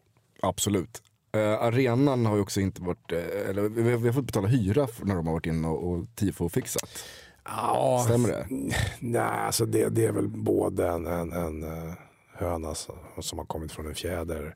Det finns väl ett visst mått av sanning i det, men vi har haft en god dialog. Alltså mitt mål var ju först att få prata med Tifo för att jag menar, det finns ju, det vet ju säkert många som lyssnar, att det är klart att det finns ju någon form av anledning varför arenan vill agera som de gjorde. Sen kan jag tycka att arenan kunde agerat lite annorlunda utan att kritisera dem hårt, men man hade kunnat kontakta AIK först och sagt att nu har det här skett, hur ska vi hantera det? Och så hade vi kunnat, eftersom jag har sagt att jag är en förespråkare för dialog, så hade vi kunnat gå till AIK Tifo och sagt att hörni, det här var ju inte riktigt okej. Och så hade vi kunnat prata om det och kommit överens om att nu löser vi det här. Ska vi prata om vad det är som har hänt eller? Ja, det får ju du bestämma. Eller Nej, men du nämner att det är någonting som har orsakat någonting. Det skedde ju en husrannsakan. Där man då hittade saker som inte hör hemma där. Och det var det som fick arenan att arenan använder det som sitt argument och det är ju svårt att ha en åsikt om. Det måste jag ju säga till arenans försvar. Däremot kan jag ju tycka, nu var det före min tid, men jag tycker att vi ska ha en så god relation med arenan så att om någonting inträffar med någon som är kopplad till AIK, det behöver inte bara vara AIK Tifo, då vill jag att de lyfter luren till mig först, innan man själv liksom börjar vidta åtgärder. Det blir kanske också en rädsla att någonting ska drabba dem, att det ska belysas på dem. Ja, men så kan det ju vara. Men och det har jag också sagt att för jag är inte den dömande typen. Däremot så är det ju så att om saker och ting går snett, och det är ju som jag sa till dig också när det gäller vi på AIK. Vi måste ju naturligtvis också stå för att det här var inte bra, det här gjorde inte vi bra, eller vi har inte kommunicerat folk som slutar bra. Så gäller ju det även våra supportergrupper. Inträffar saker som inte är bra, då får man ta ansvar för det. Då är det ju lättare att gå vidare. För då har man en dialog och om man tar ansvar för någonting som inte riktigt funkar som det skulle, då vinner man ju, tycker jag, i min värld i alla fall, väldigt mycket respekt. Vi är ju nu på en arena som är fantastisk, som är mäktig, som är den grymmaste i hela Skandinavien. Bra. Vi sitter på ett avtal som räcker 7 år till framåt. Ja. Ett avtal som arenabolaget inte är nöjda med, ett avtal som uppenbarligen inte heller AIK är nöjda med. Alla tycker, eller båda parter tycker att den andra har ett för bra avtal helt enkelt. Enligt det som surras i luften kan man säga.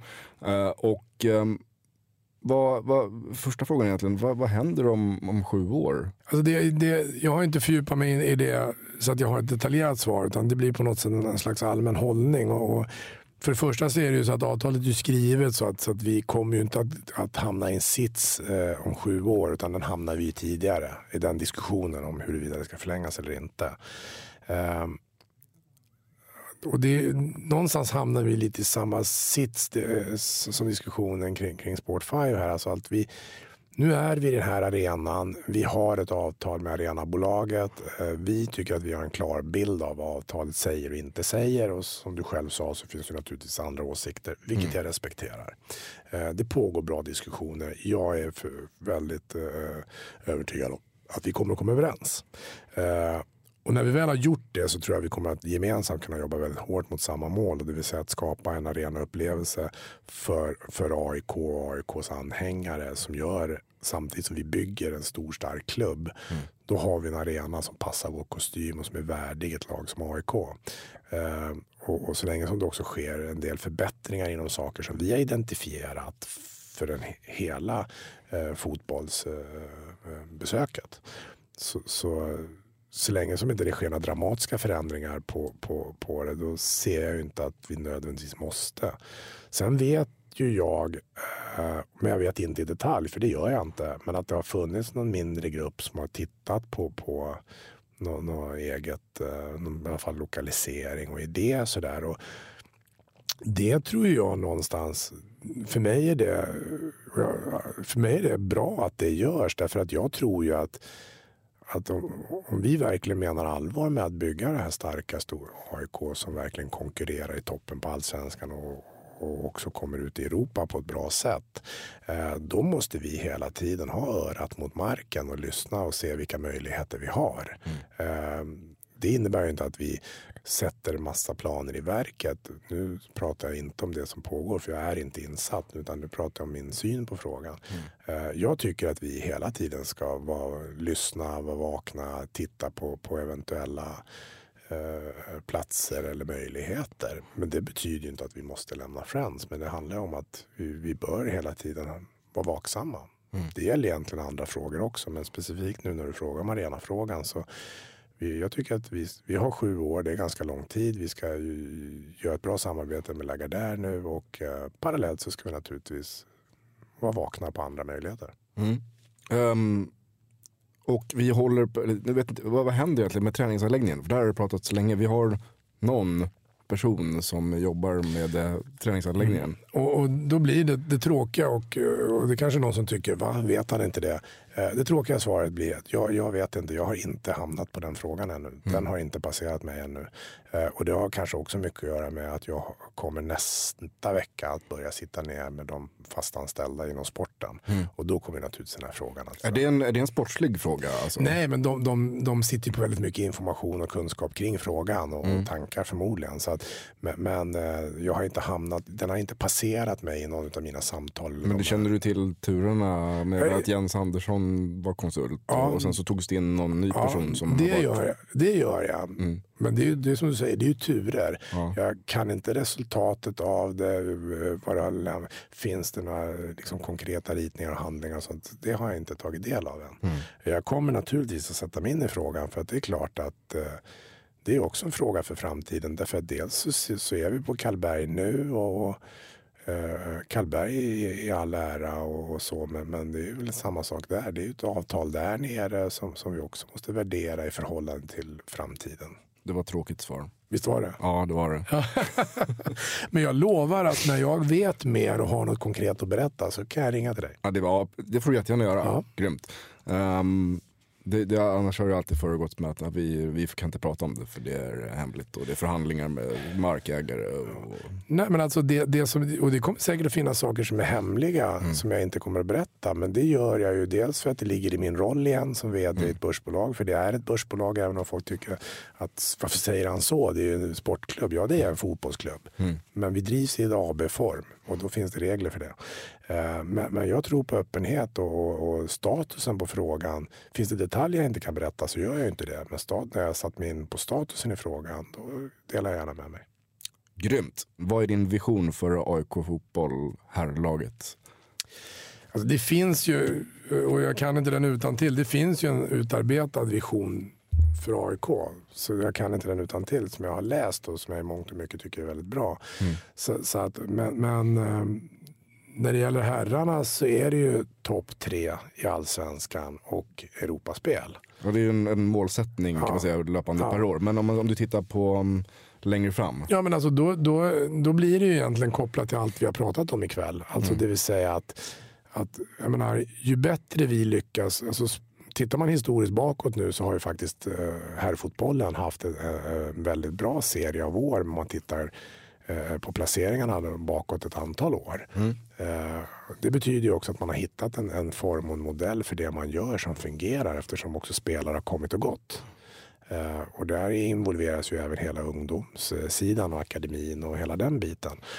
Så att jag tror ju att kan vi liksom få ihop allting nu till en stark enhet och där vi då också gör jobbet med organisationen och ekonomin, då är det som jag sagt innan, då är ju min absoluta egna målsättning är att vi ska skapa starka och bra förutsättningar finansiellt för att bygga ett ännu starkare AIK som kan vara med och slåss i toppen som målsättningen är, men också ta det riktiga klivet ut i Europa.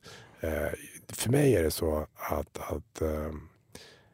alltså kan Malmö göra det, om vi nu ska gå tillbaka till Malmö, då ser jag ingenting som säger mig att inte AIK skulle kunna göra samma sak. Men då är vi tillbaka till att ett hus bygger från grunden. Hur ser du på damlaget? Ja, alltså det är samma sak där. Jag ser positivt på det. Och sen så ser jag att vi kanske inte riktigt har lagt ner kanske tillräckligt mycket tid och energi på den frågan. Alltså för mig är det lite grann så här att de saker man har bestämt sig för att ha i sin verksamhet, och nu är vi AIK, vi har bestämt att i AB ska herrlaget och damlaget och ena U-laget ligga. Då, i min värld så blir det då så att antingen så har man bestämt det så jobbar man efter det. Eller så får man fatta ett annat beslut.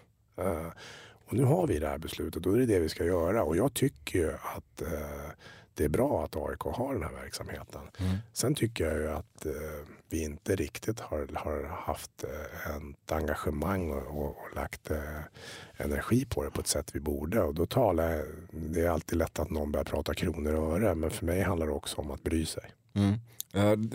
Vi har några frågor här som vi också fått av en lyssnare som är lite mer insatt än vad vi är. Och de kanske är lite svårare för dig som är relativt ny.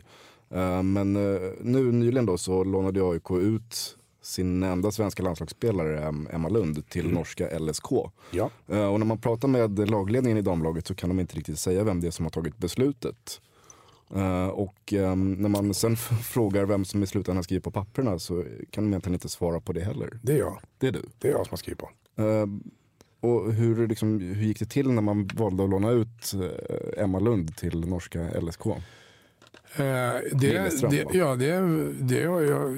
Det kan jag berätta, det är inga konstigheter. Lilleström hörde av sig till oss, och till oss så innebar ju det att eftersom organisationen inte har en sportchef, och då är vi tillbaka till att vi inte har kanske lagt den energin och engagemanget vi borde, för det rimligtvis borde damlaget ha en sportchef. Så då hamnade ju frågan till slut hos mig.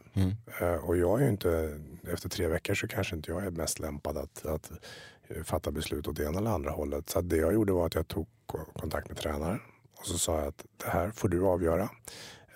Men sa jag också att det är ju viktigt, för Emma hade också ett utgående kontrakt.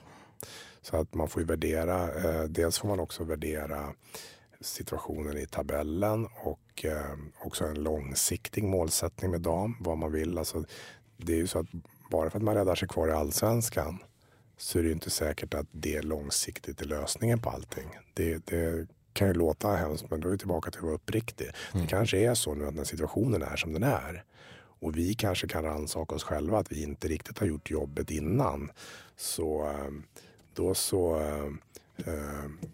då kanske det är så att om tabellen visar vad den gör, då kanske det är så att det är ett omtag nästa år som gäller även på bakom. Men innebär det att AIK har gett upp att hänga kvar i allsvenskan? Nej, men det tror jag inte man har gjort, utan man har ändå värderat sportsligt också. Därför att det handlar ju också om att titta på hur laget har fungerat och de poäng och mål som har gjorts.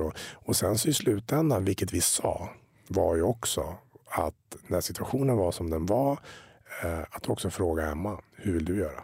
Vad känner du? Men om Lilleström hör av sig till AIK, kunde vi inte sälja henne då? Om de var så intresserade av henne. Nu är det ett lån. Har vi fått en ersättning? Ja, alltså jag kan säga så här, vi har lånat ut henne på ett sätt som gör att om de behåller henne så är det fördelaktigt för oss. Okej. Gott så. Har du varit på någon av damernas matcher? Ja, det har jag varit. Hur många? Jag har varit på en och jag kommer att gå imorgon igen. För att då är det Hammarby AIK dam. Precis runt hörnet härifrån. Dam, så att de som, jag vet inte när det här sänds. Ja, det släpps på torsdag. Ja, då är det så att ni som lyssnar på torsdag, då kommer jag se om ni var där på onsdag. Eller hur? Och det här att damerna inte har någon sportchef, är det någonting som ni jobbar på? Nej, men alltså, jag skulle vilja säga att det vi jobbar på, och det är i konkurrens med tiden för allt annat vi jobbar på, eller jag rättare sagt just nu som har tillträtt. Det handlar om långsiktigt. Alltså, oavsett om de är i Allsvenskan eller Elitettan så måste vi se till att vi har en röd tråd och en idé med vad vi vill med våra damer, vilken organisation runt om, hur ska deras arrangemang se ut. Alltså, det får inte vara att vi liksom men att vi måste, det handlar inte om ekonomiska medel, det handlar om intresse och engagemang också från oss som jobbar med AIK. Och där måste vi bli bättre. En sista fråga. Det går bra. Nästa helg, den 6 september, är det Hagaloppet i Hagaparken. Som AIK Friidrott anordnar. Man springer 5 kilometer eller 10 kilometer. Förra året så sprang Thomas Edselius det loppet. Är du anmäld till årets upplaga av Hagaloppet? Jag är oerhört glad att kunna säga att jag är på bröllop den dagen. Så att jag kommer ur det loppet.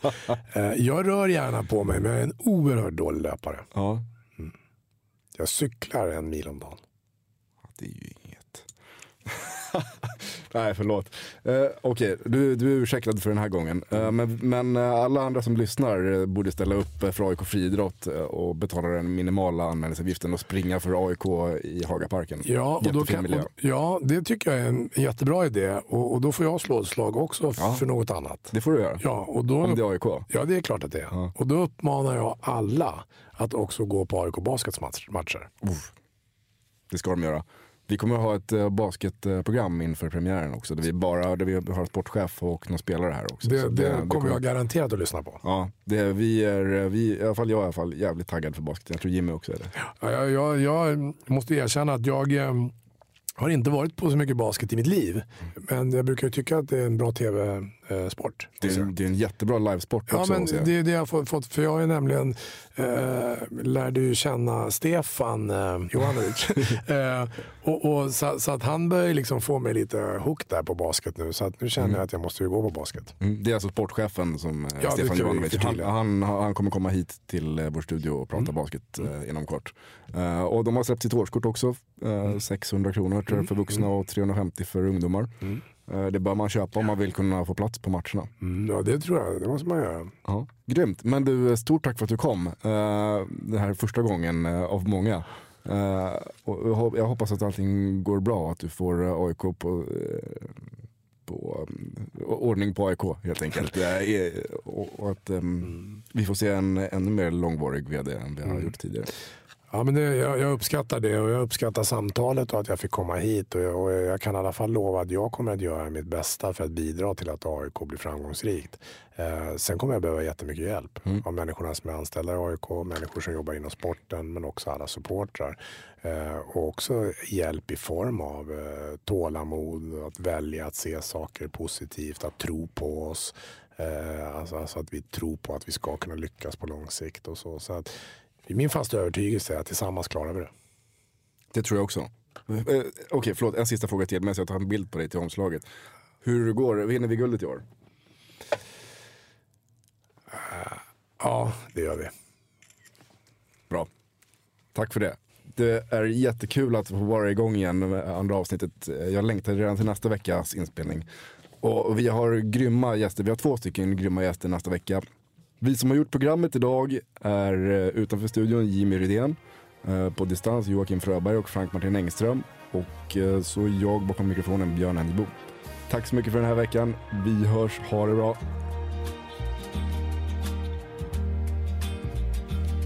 There's a ship lies rigged and ready in the harbor. Tomorrow for old England she sails, far away from your land of endless sunshine, to my land full of rainy skies and gales.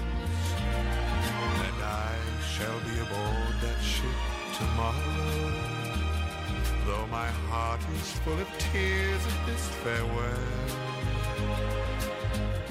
For you are beautiful, and I have loved you dearly, more dearly than the spoken word can tell. For you are beautiful, and I have loved you dearly, more dearly than the spoken word can tell.